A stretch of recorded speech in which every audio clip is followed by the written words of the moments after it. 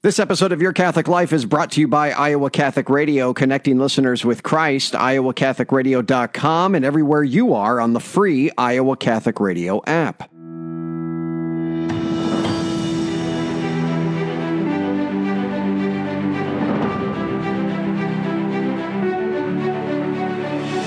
Welcome in, everyone, to Your Catholic Life, a podcast for Catholics by Catholics, helping you grow in your faith. I'm Jon Leonetti, your host. Leisure. No, not entertainment or amusement, but true, holy leisure is a lost art in our culture today. I, just don't do it like I know we ought. And who can blame us, though, right? I mean, we're busy. No, even busyness is not an excuse. In fact, especially busyness is not an excuse. So how do we reclaim this sense of holy leisure in our world, in our lives today? And what does that have to teach us about work? My guest today plays all this out for us and does so masterfully. He's the author of the new book, Getting Work Right, Labor and Leisure in a Fragmented World. You are really going to enjoy this, friends. Here's my conversation with Dr. Michael Naughton. Hello, Doctor. Hello, John. Good to be with you. Good to have you on. All right, so you say if we don't get Sunday right, we're not going to get Monday or any day of the work week right. What do you mean by that? Right. Well, in one sense, there's something a little prior to it, which goes right along with it. If we don't get rest right, we're not going to get work right. So the title of the book, Getting Work Right, is predicated on the idea that we have to understand what we mean by rest. And here, it's not a balance between work and rest. Life, we often talk about work-life balance, a kind of common kind of slogan that we often hear. And there's some truth. There's always truth in slogans, but they often sometimes conceal rather than reveal the deeper reality, and that we are made to both work and rest. And key to it is how they're related to each other, not how they're compartmentalized. And thus one of the key problems is this idea of the divided life. So it's a similar thing. We have Sunday, and sometimes we have to make sure that Sunday is not the last day of the week, but it's really the first day of the week, and it ought to inform the way that we see the rest of the world.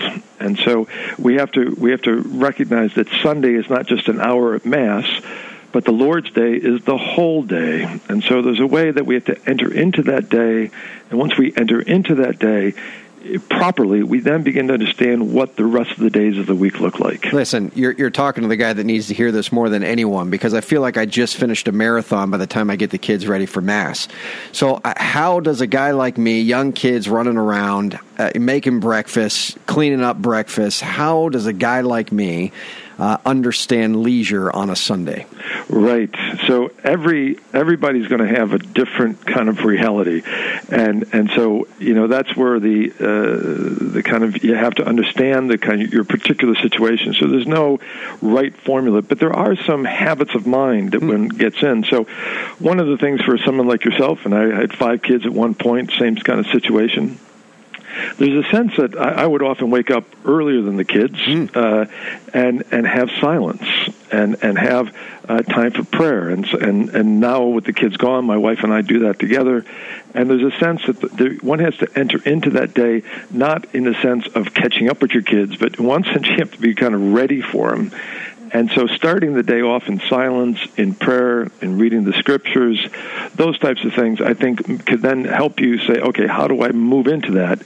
And the other thing, too, of course, is, how do you create the conditions so you're not rushing out of Mass, rushing out to get to Mass, and you're yelling at the kids saying, damn it, will you get going to get to Mass, And, of course, I know that all too well. But there's a sense that you have to prepare for it because you're going for a celebration. You're not just simply going for a duty, and you have to create the conditions to help your kids to understand what they're going to. And so some of the things you might want to do is, making sure that the screens are off. And that's the technology problem that we often have to deal with, and particularly increasing with our kids. And this is a day, it's a different kind of day. Yeah. And so get the screens off, put them away, and let the kids kind of engage in a different kind of way. Well, I like how you say building those habits, and that's so important because, again, you can just kind of get caught up in what's happening right now and forget that, look, I'm the one that hit snooze 5 times before I got up this morning. I got to really kind of build some of those habits in and be intentional about it. What's the difference between leisure and entertainment? Right. Great question. And I think the key word here is not entertainment, but amusement. And so a quick etymology, right? Where does the word come from? Amusement. We often kind of interchange that with entertainment. It comes from a Greek word that we use, muses. And the muses were the goddesses of the liberal arts. They were meant to refresh us, to help us see a much larger reality. You put the word in front of it, it negates it. If I'm a theist, I believe in God. If I'm an atheist, I don't believe in God. So amusement, if you look this up in the Wiktionary, I believe there's a definition that goes like this: to stare stupidly at something. Now, of course, that's my wife's description of me watching television. And so a lot of our entertainment is a kind of stare stupidly at things. They're often distractions. They kind of distract us from reality. And leisure is actually the engagement of reality. It's the encounter of reality. And that's why leisure as silence, as prayer, as worship, and even in the sense of play with one's children, right?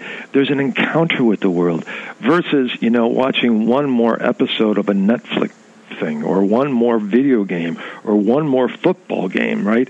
None of those things are in and themselves bad, but they're not real leisure. So leisure maybe fills you a little bit, and amusement kind of takes away or drains you? Well, Joseph Pieper, which all this comes from, he's a German Catholic philosopher. He wrote a book called Leisure, the Basis of Culture, and he says leisure is the condition of the soul to receive the reality of the world. And so it's not about me attacking reality, but it's about me receiving reality.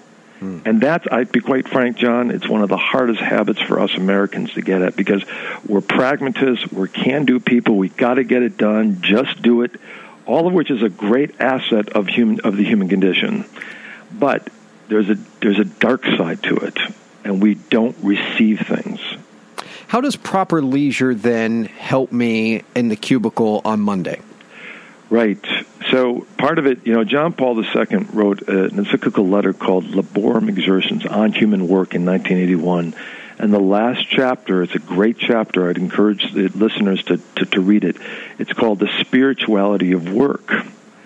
And what he points out is that the proper leisure of a spiritual life, as you say, when it goes off, get up and take some time for prayer. Mm-hmm. And so the first thing one should be doing in the morning before one goes to work is to take that time for prayer. I'm here at the University of St. Thomas, and we have these arches. When you walk through the arches, and there's the prayer of St. Thomas.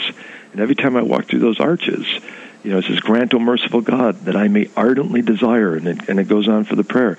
And as I'm going off to a meeting, and by the way, I need that prayer before I go to that meeting because you're dealing with politics, you're dealing with problems, you're dealing with ideologies, and you have to kind of face it. But I can't go in there all uptight. And there's that sense of, okay, Lord, I know you're here. And it's taking that time and building it through the day. So it's a practical spirituality of work. How long did it take you to get to this point where you just really were able to kind of understand and apply this holy leisure in your life? John, I wish I was there. And like you, it's one of those things that I've been blessed with a great wife. I've also been blessed with a great faith and great colleagues. And my biggest problem is amnesia. I forget. Yeah. I get caught up in the frenetic points of my day. And my wife she constantly reminds me of these things. When I read the scriptures, they constantly remind me of these things. So I don't think any of us ever quite there. But I've been blessed by these things that I hope that I'm trying to receive. But my challenge is I'm still a fallen human being. I make these mistakes. I fall into ruts. I fall into bad habits. And then confession, the sacraments, good counsel of people around you are saying, okay, recollect, reorder, and redirect. It's powerful, man. It really is. And I really thank you for writing this book, because I think you wrote it just for me. Getting Work Right, Labor and Leisure in a Fragmented World, Dr. Michael Naughton. Forward by Cardinal Peter Turkson, by the way. So pretty. I'd say that's a nice little get there. Where can people get the book? Well, they can get it on Amazon, or they can get it on the St. Paul publication website as well. So there's anywhere on the web they can grab it. You're doing an incredible job. Doctor, thank you for coming on, and thank you for writing the book. John, it was a real pleasure being with you. God bless you. So there you have it, friends. Selfishly, I think that interview was for me. It's not easy to cultivate this sense of leisure in our lives, but just because it's not easy doesn't mean it's not worth it. That might be an interview to go back to and listen a few more times. I know I will. Thanks to Dr. Michael Naughton, my guest today. Friends, make sure to share this and other episodes of Your Catholic Life on Facebook and Twitter, inviting your friends to take part in the show. Visit our website at yourcatholiclifepodcast.com as well. Thanks for tuning in today. I'm Jon Leonetti, signing off here on Your Catholic Life. Remember, the only way to happiness is by holiness. Be confident in Christ's mercy and His love today.